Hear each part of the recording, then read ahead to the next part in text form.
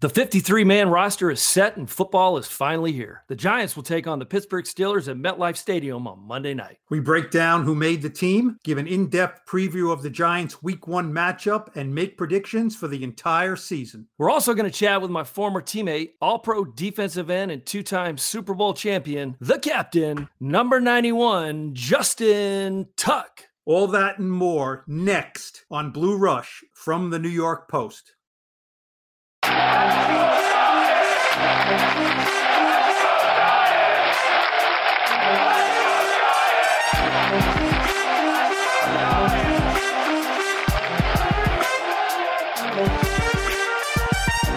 Welcome in to Blue Rush, our New York Giants podcast from the New York Post. Subscribe to the show on Apple Podcasts right now. While you're there, rate us 5 stars and write in a nice review, please. If you're not an Apple user, you can subscribe on Spotify, Stitcher, Google, wherever you get podcasts. Your support is appreciated. On our season preview edition of the podcast, the guys are joined by two-time Super Bowl champion, an absolute fan favorite in New York. It is the great Justin Tuck. Speaking of the guys, here they are, your host of the Blue Rush podcast all season long.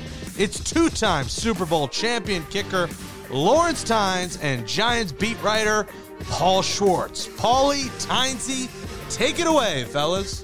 The start of a season is always a very busy time. Players coming, players going, getting ready for a new season, getting ready for a new opponent, and also always time to name team captains. Now, Lawrence, I'm not so sure. When is the last time you were a team captain? Probably named in college. I was a team captain my senior year at Troy, but Coach Coughlin had the Leadership Academy. Right. No, Leadership Council. Leadership right? Council. Yeah. Sorry. And I was a part of that, so I felt very honored to be a part of the Leadership Council. I just didn't get a C on my shirt. So essentially there's 2 per position group, offense, defense, special teams. I did not get that honor, but Coach Coughlin did put me as part of the Leadership Council, which I thought was a pretty good honor coming from him. It is. No, he took that Leadership Council seriously. And look, you came to a team with a long snap. Who was Zach Diassi, the captain for special teams, pretty much your whole run there? Zach was the mainstay for sure. As you know, Zach leads by example, great teammate. He checks every box to be a captain of a football team. Yeah, much better than some flighty kicker, right? Yeah. Miss field goals and do all that silly stuff. Now, the Giants, I thought, Lawrence, this year, some no-brainers, but some interesting choices as their team captains. Let's go over them. Offense, pretty much chalk, right? Daniel Jones, quarterback, Saquon Barkley, the great running back. Only guy who maybe could have been in that mix was Sterling Shepard. Interestingly enough, a few days before they named these captains, we asked Sterling about this, and he said, I've never been a team captain on any team I played on. I know there's he kind of expected, I think, look, Daniel Jones is going to get it. Saquon, of course, is going to get it. What do you think of those 2 choices? I think they're both great choices. I oftentimes like to see a lineman be a captain. I think Zeitler or Hernandez could have been a choice. You want to have leadership up front, but you can't go wrong with Saquon and Daniel Jones. If your quarterback is not a captain of your team, I think there should be a little bit of a red flag there. Your quarterback has to be your captain. Now, interestingly enough, Eli Manning was not a team captain his first 3 years in the league. Now, they had some veteran leadership there, but he was not in 2005 or 2006. The first time Eli was a team captain was going into his 4th year, which is your first year, 2007. He was the captain. So I think that Daniel Jones is a captain in his 2nd year is indicative of a couple of things. Number one, I think his teammates last year, even as a rookie, they kind of looked up to him. He had a little it factor. Number 2 is not a lot of options. You mentioned Hernandez, maybe Zeitler is only in his 2nd year. There's not a lot of guys on this offense and really on this team who you say, that's a longtime Giant, that's a team captain. So is this a little bit of a red flag that Daniel Jones in his 2nd year gets this?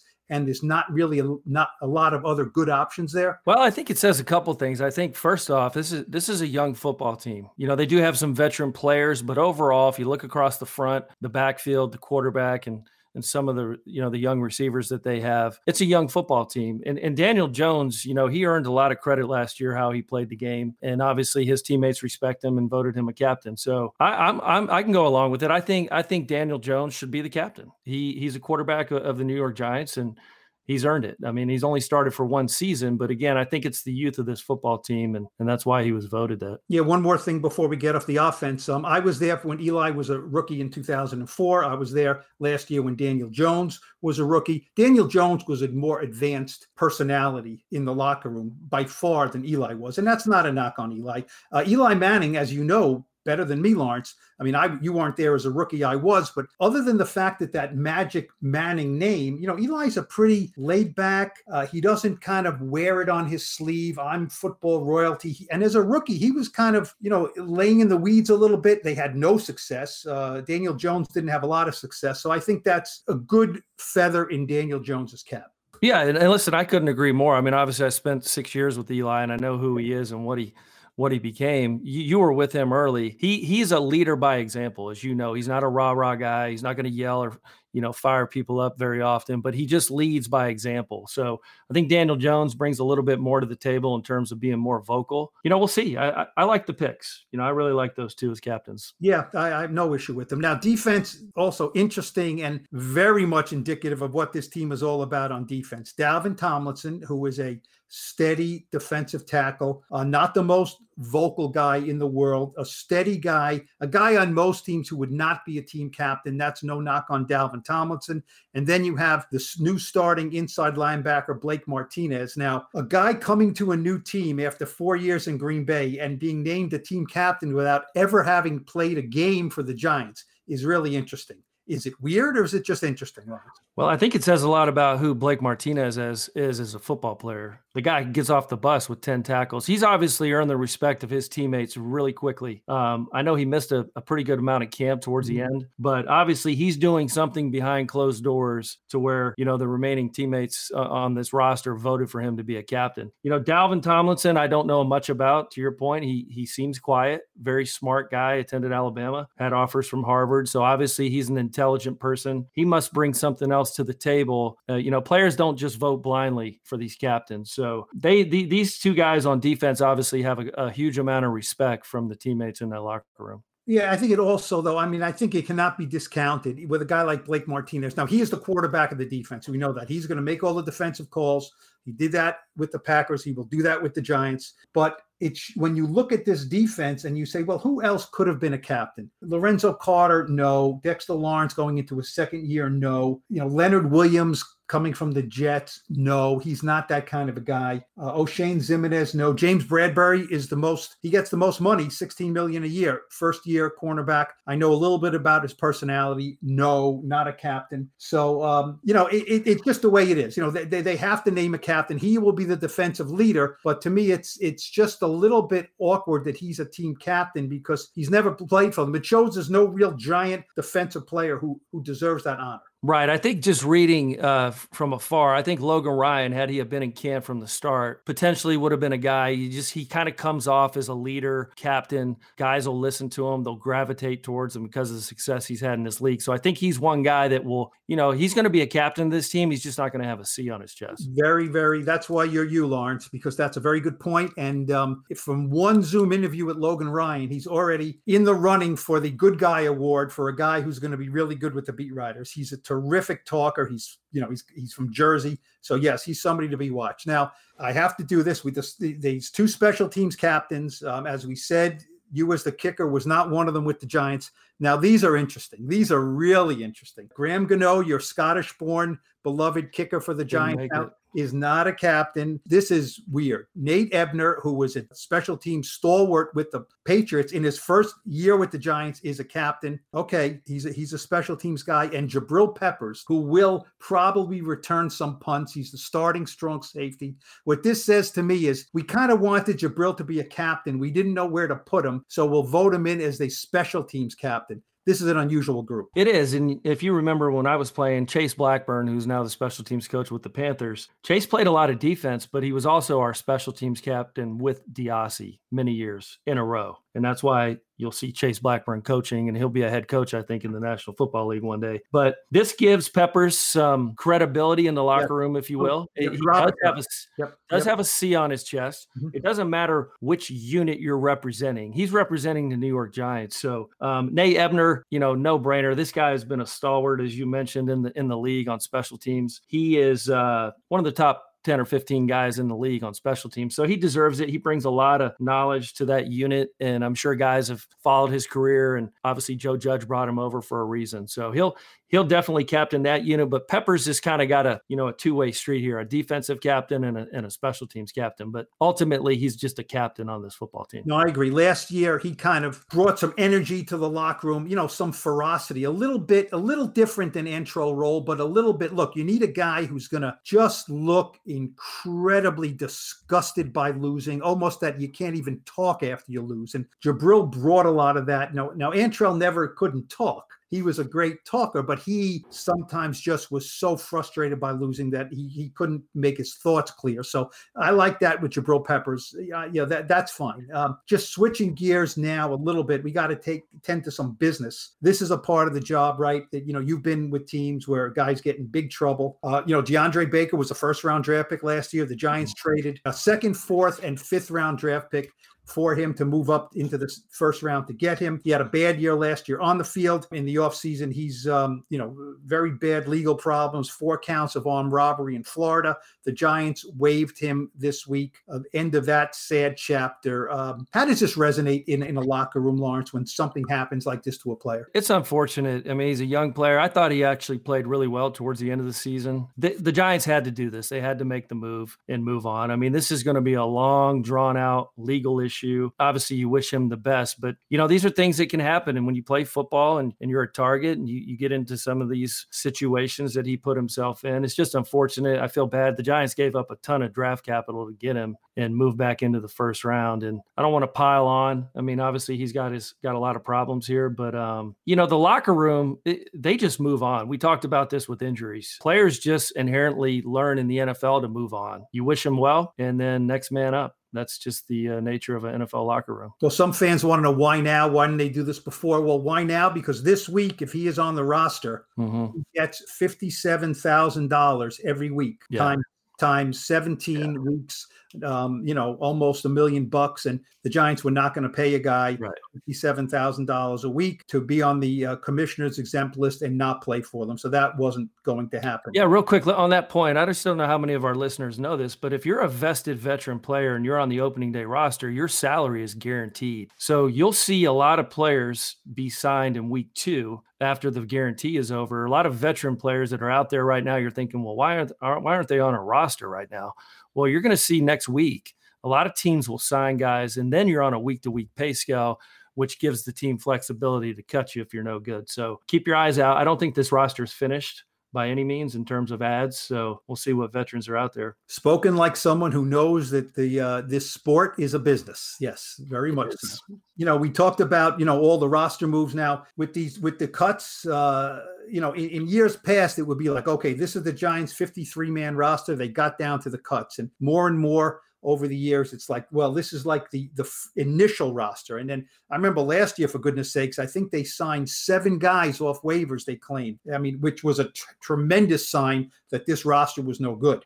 This year, some surprises, not a lot. To me, the biggest surprise, I mean, this didn't resonate around the league, but Ryan Connolly is a guy who I thought was an ascending linebacker.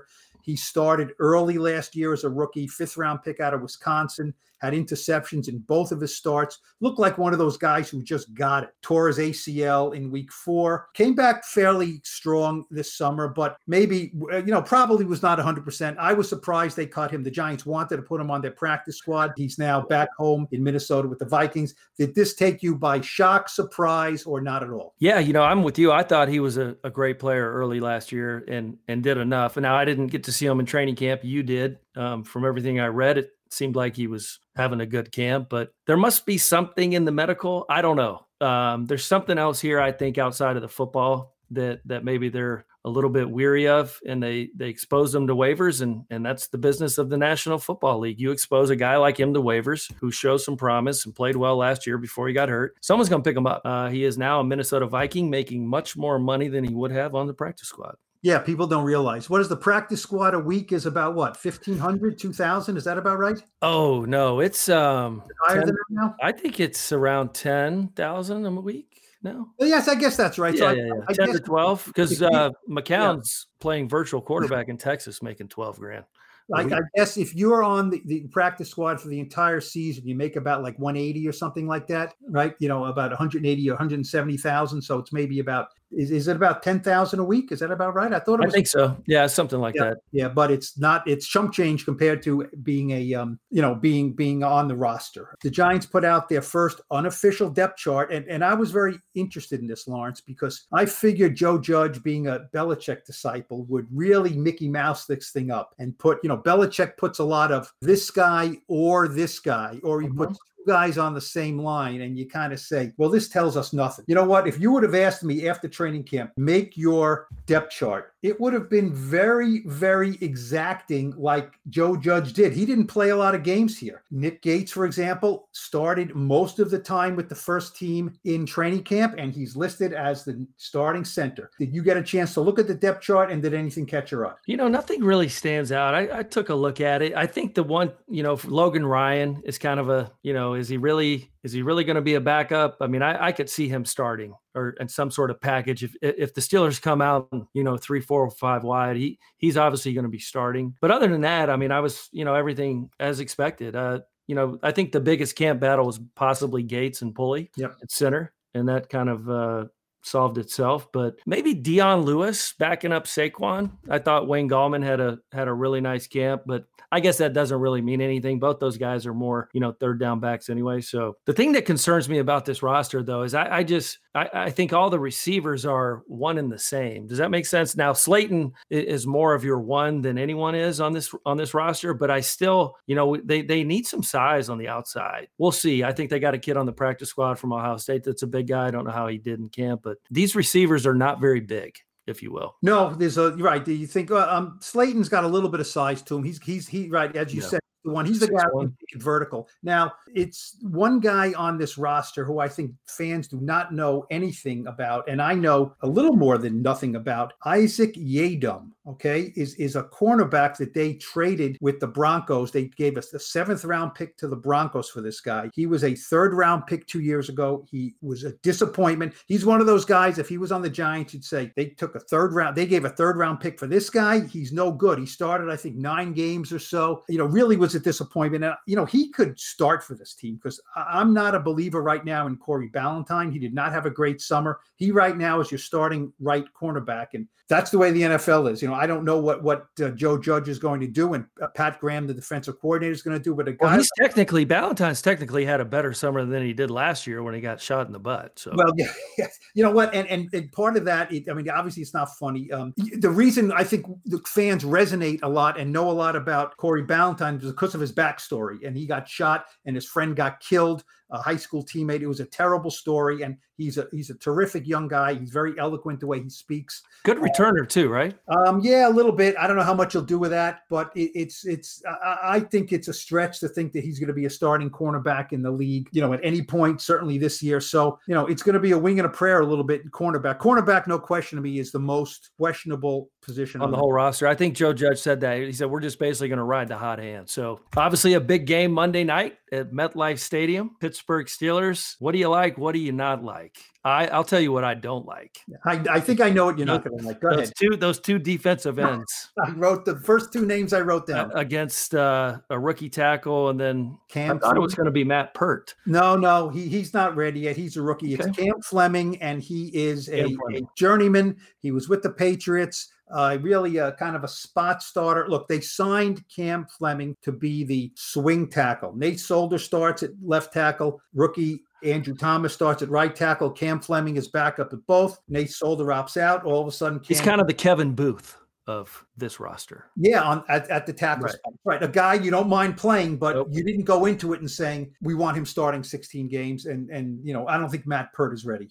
So I agree with you. I think that is code red, because in the controlled scrimmage that was most like a game, Lorenzo Carter looked like the other LT, not the Lawrence Hines LT, the Lawrence Taylor LT against Fleming and Thomas. So that is a red flag. My greatest concern in this game is, remember, the Steelers have a quarterback. I forget his name, but he came out with Eli, Big Ben, right? Big Ben Roethlisberger. I'm kind of surprised that he has outlasted Eli in the league. When he was last healthy in 2018, he threw for 5,100 yards. He led the league. When he was healthy, he can still play. He is a bear. He is a mountain bear. You can't bring him down. So is he back? Can he throw? Is his arm okay? We shall see. If he is what he normally is, look out below with this defensive backfield. Yeah, a little bit of a different team, right? AB was there. Le'Veon Bell was there. Yeah. So, he's got Juju Smith-Schuster. He's got a couple of tight ends. I just don't know that they have the big play threats that scare the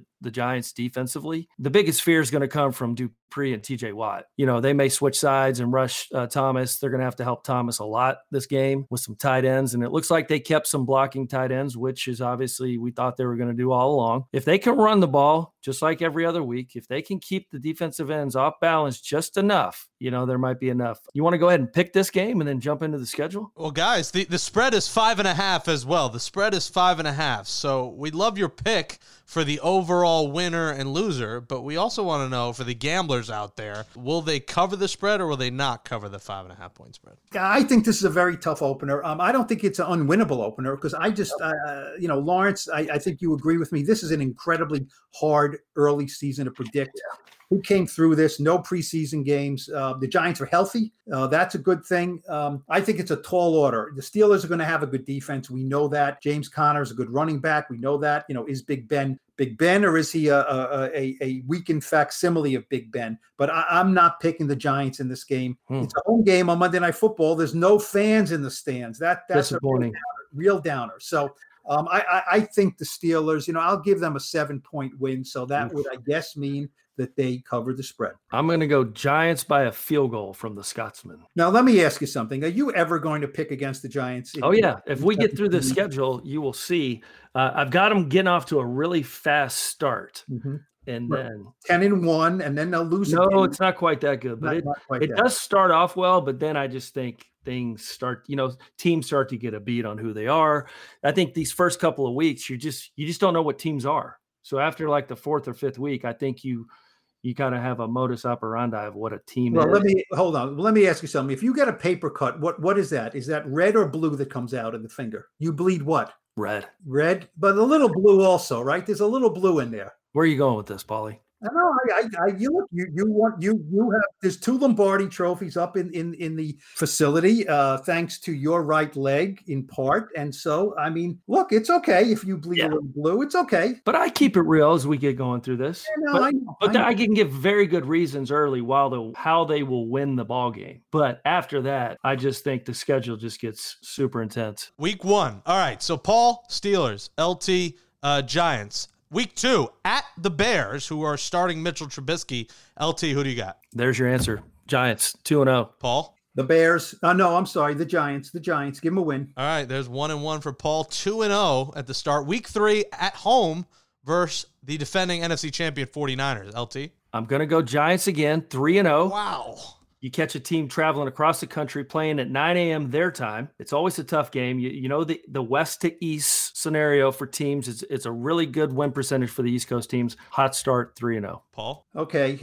I see somebody still bleeding blue right here. I'm going with a loss. I don't think I agree with Lawrence. I don't think the 49ers are what they were, but I'm not giving them a loss against the Giants. So the Giants lose that game. All right. Week 4 at the Rams. Rams not the same team, but still a road game. You got to travel to the other side of the country. LT, who do you got? Well, I think the Giants started reading their press clippings. Thank you. They lose this game.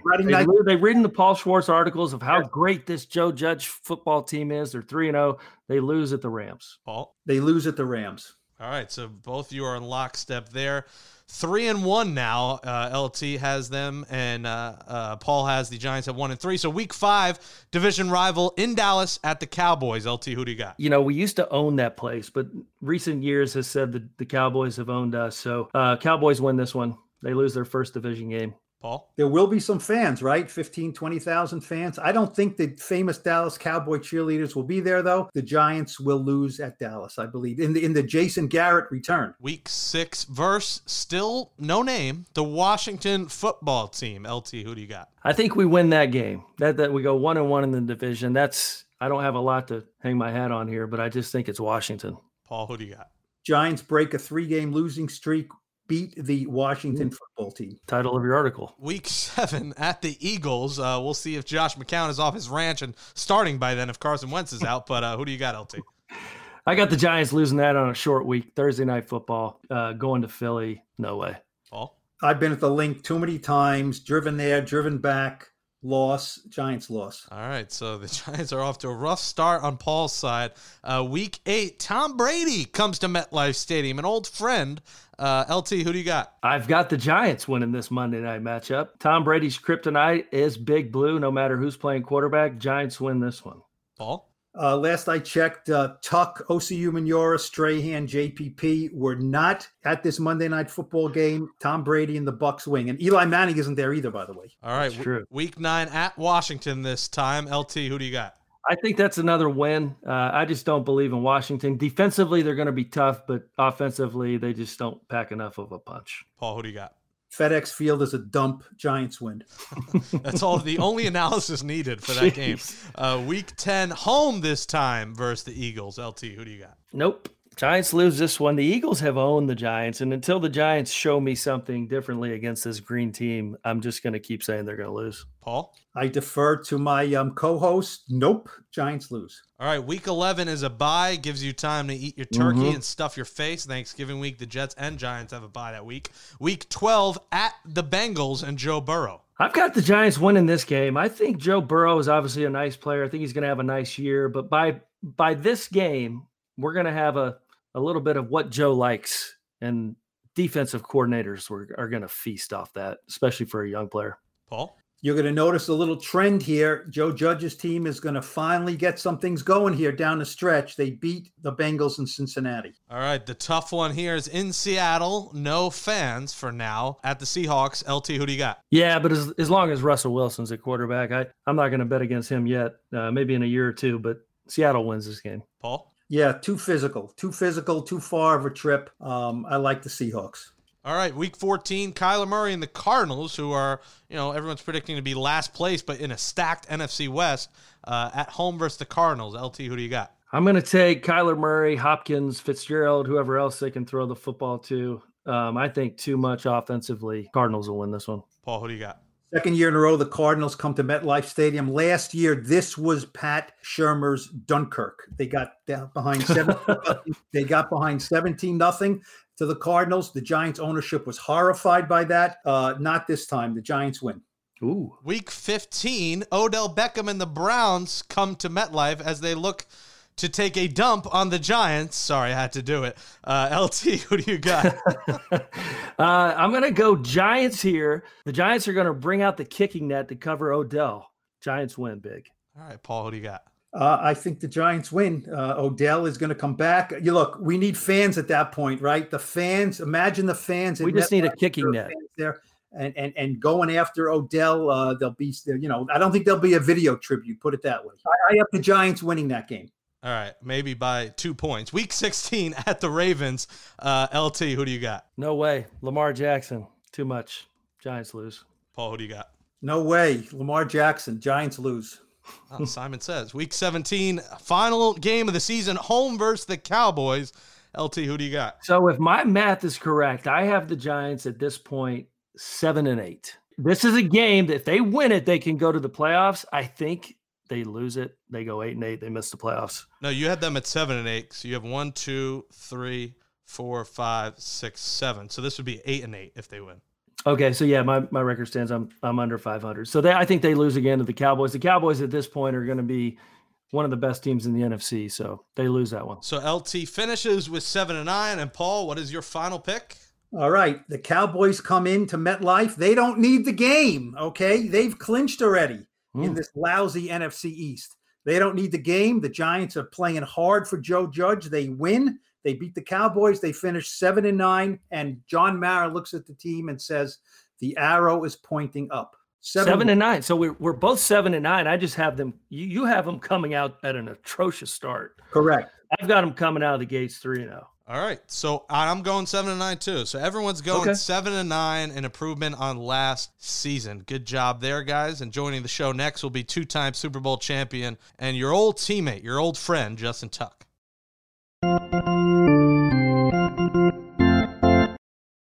And now it is our distinct pleasure at the Blue Rush podcast to bring in one of the best defensive players in New York Giants history, and that is saying something. He played for the Giants from 2005 to 2013. He's a two-time Pro Bowler, a two-time All-Pro. He is a member of the Giants Ring of Honor, and he is a constant reminder in Tom Brady's nightmares. It is number 91, Justin Tuck. Justin, how are you? I'm doing good. How are you, bro? So we have Lawrence Tynes here and Jake Brown. And Justin, what is life like for you right now? It's been a crazy summer. You, your family, hopefully everyone's healthy. What is life for Justin Tuck been like? Interesting.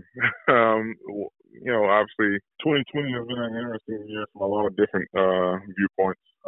But my family's healthy, been very busy, but looks like we are starting to get back to some sense of normalcy, if that is even a word. But yeah, so no complaints from us, but 2020 has been an interesting year. Justin, this is Lawrence. How are you? I'm doing well. How are you? It's Timesy. LT, I can't say that on the show for some reason, but I guess I figured that out real quick. Anyway, I have a question for you. Something's been jogging my mind. The Giants are going to trot out a rookie left tackle Monday Night Football against TJ Watt and Bud Dupree. Yeah. What did you do? How many rookie offensive tackles did you go against, and what was your mindset that week? Well, listen, me going against a rookie tackle other than my rookie year, that didn't exist because they had backs chipping and tight ends in the home position most of those games, especially in situations where we knew that they had to pass the ball. So I would assume that we're going to give a lot of help to our newly minted first rounder at left tackle, and for obvious reasons, even for some of the seasoned vets. You talk about T.J. Watt and Bud Dupree; those guys can definitely come off that edge and are very efficient at doing so. So even if it wasn't a rookie tackle, I think you still would try to help out that side of the line, especially given that you have still a young quarterback, franchise quarterback, I hope, in Daniel Jones. So I would definitely be expecting a lot of help on that side. But listen, that's why they get paid the big bucks. He's going to have to step up. And from all that I know, I think he's had a good camp. But it'll be a very early test for him in his career. Hey, Justin, Jake Brown here. And, you got the other LT. I guess you're the other JT because I guess Justin Timberlake might get the nod there, but it's close. Well, listen, I've been in the same circle with that JT before, and he told me that me being 6'5", 270 pounds at the time, he was okay with me being the first JT. He was intimidated. Yeah, you could beat his ass up. I'm curious what Tynesy was like as a teammate. Do you remember him back in the day? Do you have any funny stories of him as a teammate with the Giants? Well, it's interesting that you asked that question because I don't remember Tynesy as a teammate other than him making the most clutch kickers in my career. But other than that, man, the specialists, they come out, they do like 5 kicks a practice, and then they go in and they listen to music and eat and work out, whatever they do when we're out sweating and running around the field. So I know Tynesy from afar. I never really got the opportunity to spend a lot of time with him because he just was in his own little world over there in the facility when we was out practicing. Do you see what I had to deal with in that locker room? This kind of abuse. I mean, listen, Jeff Fiegels was the best at it. He said, out of sight, out of mind. So during the day, we can't meet and talk about kicking and punting all day. So we'd go hide in a film room with Carmen Pisano and Maltese and Triggs. We would hide out there during the day. And then when practice started, we see the guys start, going out on the field, grab our stuff and go kick. Listen, I was the only one that raised my hand when Coach said, can anybody kick? So I don't want to hear any complaints about it. You wanted to be a star defensive end. I didn't want to hit people. Listen, I got no complaints. You made all the ones that count. it's a reason why I have a little hardware on my finger. So I'm totally fine with whatever y'all did when we were out getting pushed around by the O-line. I'm totally fine with whatever you did to get ready for those big kicks. And I appreciate that. So, no worries. Justin, I remember talking to Lawrence Tynes after that kick in Green Bay, and I asked him, he took off his shoe and his sock, and I said, "Why is your foot black and purple?" And he looked at me like, kick the icebox. Idiot, the ball was frozen. Now, he didn't say idiot, but he looked at me, and I said, "Oh, yeah, maybe that's why the kicking was so difficult." He kicked the rock. He kicked the rock almost 50 yards. The rock, yes. That was just a terrible question, Paul. Yeah, no. Justin knows terrible questions are part of the job description, right, Justin? I was kind of looking at your numbers over your career, and almost half of your sacks in your career are in December, January, and February. Explain. Well, I don't know. I think most of the time, OC and Straight, they're front runners, so they got out, really, really early in the season, and I had to kind of put them on my back when it really counted in those tough games we needed to win, win Super Bowl and win playoff games. So that's probably the main reason. Super Bowl 42 MVP is Eli Manning. A lot of people thought it was you. You could arguably make that same argument for Super Bowl 46. Right now, today, if you could change it, are you the Super Bowl MVP of Super Bowl 42? Well, if I could change it, absolutely. But that's what I wanted to hear, baby. Yeah, but since I can't change it, I tell people all the time, we don't win that Super Bowl without the heroics of number 10. That's flat out, So I could have had the best game of my life. We still don't win. So I know it's happened, but it ain't a lot of times it's happened where the loser of the Super Bowl has won Super Bowl MVP. So I was just a guy who had a good game and never won a ring if 10 doesn't do what he did. So I am totally fine with him being Super Bowl MVP because he deserved it. Justin, it's so interesting because your career is so intertwined with Tom Brady's in a certain way. I mean, there are posters up. You've seen those posters. I don't know if you have any in your house of Tom Brady laying on the ground and either you looking over him or OC looking over him or Michael Strahan looking over him. And it was such a fixture of the Giants world that you guys got after Tom Brady. What do you remember most about that? And can you believe, are you really interested in seeing what he does in a Tampa Bay Bucs uniform at the advanced age, well over 40? Can you believe he's still doing it? Well, listen, I don't know what the TB12 regiment entails exactly, but whatever it is, he's found the fountain of youth. He's still playing great football.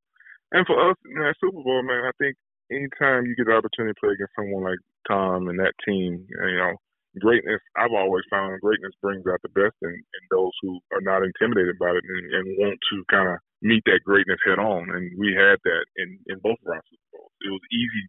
Super Bowls are easy to get up for anyway.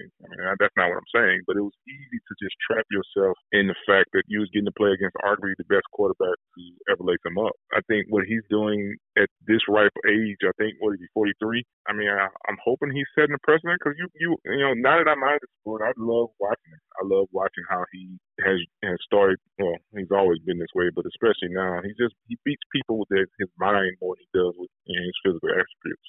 Given all the weapons that they seem to have gotten down in Tampa Bay, they're already stacked at wide receiver before Tom came. But then you talk about the running back position, the tight end position. Since Tom announced he was going there, they're going to be an exciting team to watch, I think. JT, can you take us through kind of the smack talk that went on with you and Brady when you guys were going at it? And you feel free to curse. I'll use the bleep button, but take us through what went on with you guys out there. Listen, man, what happens on a Super Bowl field stays on a Super Bowl field. But I'll tell you this, he was not happy. He let his O-line know about it. And I think, it was more mutual respect than anything else. He was talking a lot of smack before the game. We were talking a lot of smack before the game. And at the end of the day, we got the last say-so. But, he was definitely saying some things that you wouldn't necessarily want your kids or your mother to hear. But that's a competitor in him. And I think if I was getting hit as much as we were hitting him, I probably would have been saying the same thing to my old line as well. Justin, I remember meeting you back when you were a rookie and, you're from rural Alabama. And one of my greatest claims to fame is you did a video for my daughter at her bat mitzvah and you correctly pronounced bat mitzvah and mazel tov. And I said, boy, Justin Tuck has made it in New York now, right? Right? I don't think you've said those words too much growing up, right? Well, listen, man, I'm a highly educated individual. So the thing I did do is practiced. I knew that those wasn't necessarily vocabulary words from my youth, so I got some practice in.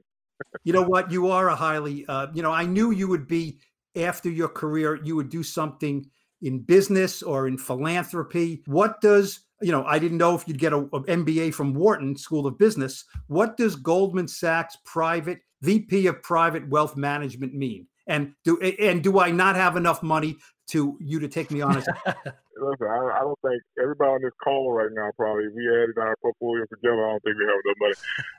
Listen, basically, layman's terms is Goldman Sachs has put me in a position to manage money for high net worth individuals, families, endowments. And my job, honestly, a lot of our clients come to us, already have hit their home runs. My job is to make sure that we don't get any strikeouts or double plays. I mean, we're not looking to hit home runs. We're looking to invest money the right way, knowing our clients through and through. And given the resources I have at a place like Goldman Sachs, I truly think I look at my life as I've hit the lot on. I'm getting an opportunity to meet and work with some of the more distinguished people in all different sectors, and it's almost like I'm getting paid to learn. I don't want to give too many secrets out here because I don't want people to start jumping into private wealth, but it's such an opportunity given to being in a place at Goldman Sachs and working with the people that I get to work with on a day-to-day basis. Have you followed this team? Have you watched or seen anything or read anything about Joe Judge? Do you think he's the right guy to move this team forward? Well, given COVID, it definitely has put me in a situation where I'm not as knowledgeable about this team as I would be in previous teams, just because I would have been around the practices and had more eye view on how things are going. But the great thing about Joe Judge, I think, is day one he came up to me in his press conference like, "Listen, I'm gonna need you." And this was obviously before COVID kind of postponed some of the things that he wants to do from alumni. Some giant alumni being involved. But I've had, discussions with him. I've had discussions with Garrett. I've had discussions with some of the other coaches just about coming in and making sure that this team, which it seems to be a younger team, or at least, younger and not a lot of giant experience, whether that be from free agency or so on and so forth. But I do like Judge. I like him a lot. And I'll caveat that by saying it doesn't matter if I like him. The first thing I told him, and he already knew this, is like you could be the number one choice or the eighth choice or the 32nd choice of coach. It doesn't matter. If you come in and win, you're gonna be celebrated and they're gonna speak your name with the Parcells and the Coffins and so on and so forth. If you don't come in and win, we'll replace you in 2 to 3 years.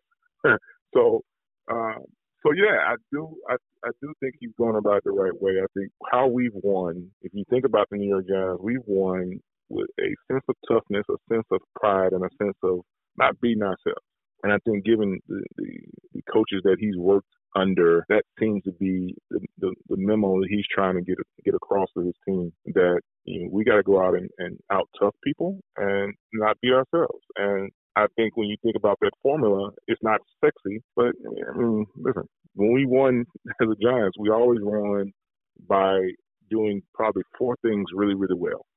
That was stopping the run and rushing the pass on defense. And on offense, that was being physical up front, running the ball, and protecting the quarterback. And that seems to be the case, what he's trying to establish at this team. And unfortunately for Giants fans, we have to be patient in this. It's not going to happen overnight. I don't think it's going to happen this year. I think we get to a point where we get so excited about it and we get unrealistic. Let's be realistic about this. We have some growing to do. And, I'm in a place where I can be honest. We have some holes in the team that we have to fill. We have to get better at certain positions. But we also have to grow together and play as a team. And I don't necessarily know how well we can do that given, there's a new system, new coaches, COVID hit. He wasn't able to have the off-season program that you would normally have. I talked to him probably a week before training camp started, and he hadn't even had the opportunity to introduce himself to the entire team. So there will be some bumps in the road this year, but I do think he's going about it the right way and trying to build his team back to where it needs to be. Justin, you talk about Joe Judge coaching a lot of young players. you were once, as Dave Gettleman likes to say, a pup under Tom Coughlin. Not in size, you weren't a pup, but rookie-wise, you were a pup and a young player. And I'm curious what Tom Coughlin instilled on you to make you such a great player. Obviously, we were a little late to the interview. We were strictly not on Coughlin time. But have you lived your life kind of on Coughlin time? And just talk about the impact that he had on you as a young player. Well, Coughlin time was easy for me because my dad had Jimmy Tuck time, and it was very similar. My dad did not believe in being late; he believed in being early, and that was regardless of what it was for. So, Coughlin time didn't bother me at all. I've always lived my life of trying to be the first one in the room anyway, and I think that what it instilled in me was the fact that no matter what level you go to, for me, it was like you always got people to answer to. And I think Coach Coughlin was the type of coach where he wasn't necessarily viewed as your friend. And he didn't care anything about being your friend. What he cared about was putting you in position to succeed, whether you liked it or not. And I think a lot of times, especially in this new NFL, I don't know, it just seems to me that coaches want to be players' friends. And for me personally, I enjoyed my time with Coach Coughlin because I knew what to expect from him. I knew exactly what we were doing on Monday, Tuesday, Wednesday, Thursday, Friday. I still could tell you what was going in and how we were doing things, given the week that we were going to have. So, and for me, it just made my job easy. I just had to go out and trust the process. I know that's a Philly term now, but just trust the process and go out and do my job. And he made it easy for us to do that. After you got around, some of his quirky rules that we didn't necessarily agree with, but when you started winning, you start to see the purpose of those rules and how they were implemented to, again, help you be successful. Now, Justin, Tom Coughlin had a lot of those quirky rules, as you said, but he never asked you guys to run penalty laps, right? When you made a mistake in practice. Well, he didn't have to. He didn't have to. We policed ourselves. We had a veteran enough team where he didn't have to. Ask OC and Stray or anybody on that D-line, we had this certain thing called sprint to the ball. And at times might have started a little bit in the 2 minutes a day that he would be on the field with us. But we wouldn't even allow guys to eat if they didn't have 10 sprints to the ball. And everybody sounded like, sprint to the ball, that's easy.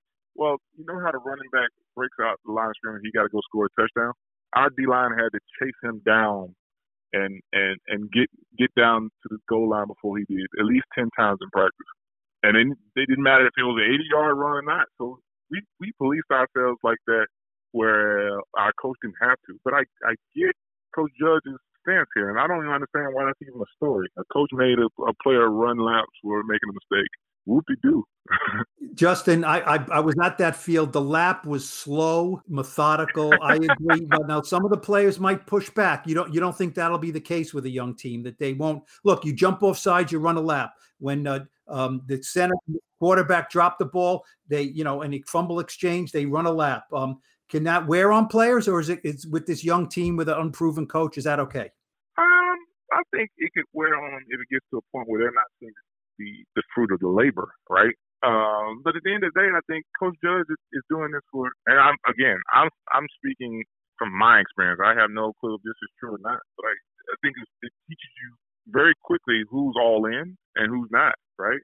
If you're complaining about having to run a lap for something that you messed up on, and you're claiming that you want to be the best player that you can be, then those don't, that's not equal. That's not adding up. Because how I always felt about it is, if I'm messing up, I want to stop messing up, and I didn't care necessarily what I needed to do to stop messing up. If the coach thinks that jogging my memory by making me run a lap every time I make a mistake, then if that works and that helps me become a better player, I'm running that lap happy, to be honest with you, other than the fact that I made a mistake to have to run the lap, but I think he's just trying to put together a different attitude, a different, dynamic in practice where, it's not going to be pushed aside. It's not going to be put on the back burner. And, a lot of times you make a mistake, you just say, oh, man, I'll get it next time. It might not be a next time. We all know in the Super Bowl, if Tynes misses that field goal in Green Bay, it probably won't be another time, right? He wouldn't have been hosting the show if he missed that damn kick. Yeah, exactly. We definitely would not be calling him LT if he missed that kick, right? But I think that's the mindset that this new coach is trying to get and make it instilled in his team. you win. People don't understand. You win football games by mentality more than you do by talent. And obviously, everyone wants the talent. But the best team I was on didn't win the Super Bowl from a talent perspective. The best talent, the most talented football teams I've played against didn't win the Super Bowls. If you look at the Patriots roster when they've been dominant, they haven't necessarily had the most talent, but they've had that mentality where they just, like I said, they weren't going to beat you. I mean, they weren't going to beat themselves. They're going to do everything in their power to make you the one make the mistakes. And I think that's where Coach Judge is coming from in instilling this new rule, I guess. Justin, before we let you go, a quick one. We just want to make sure your wife almost tore something in her knee celebrating Serena's win. Is your wife okay? No, she's totally fine. She played tennis this morning. She's fine. But she did jump up and kind of land a little awkwardly on her, I don't know if it was a knee or her ankle, and gave that look like, whoa, I dodged one there. But, yeah, she's totally fine. Did you tell her no toughness, no championship, like Tom was? Hey, trust me, she's tougher than me. Well, listen, 10 times. We want to thank you for coming on. You know how much I care about you. I want to say thank you from everyone on the podcast for coming out. We'll probably have you on later again this season. But congratulations on everything post-football. You're killing it, and just thank you so much. Good talking to you, Justin. Appreciate it. All right, guys, always a pleasure. And I promise if y'all have me back, I'll be better next time, I promise. All right. Be better. We'll be earlier, too, next time. Thank you. Take care, Justin. All right, James. Y'all have a good day. Be safe. That wraps up episode 34, the Derek Ward edition of Blue Rush, our New York Giants podcast from the New York Post. Thanks to Jake Brown and Sarah McCrory for producing the show. Subscribe to Blue Rush wherever you listen to podcasts. If you use Apple Podcasts, give us a 5-star rating there and write a nice review, please. For Lawrence Tynes, I'm Paul Schwartz. We will be back on Tuesday after the Giants' Week 1 Monday night matchup with the Steelers. Enjoy the game, and as always, stay safe.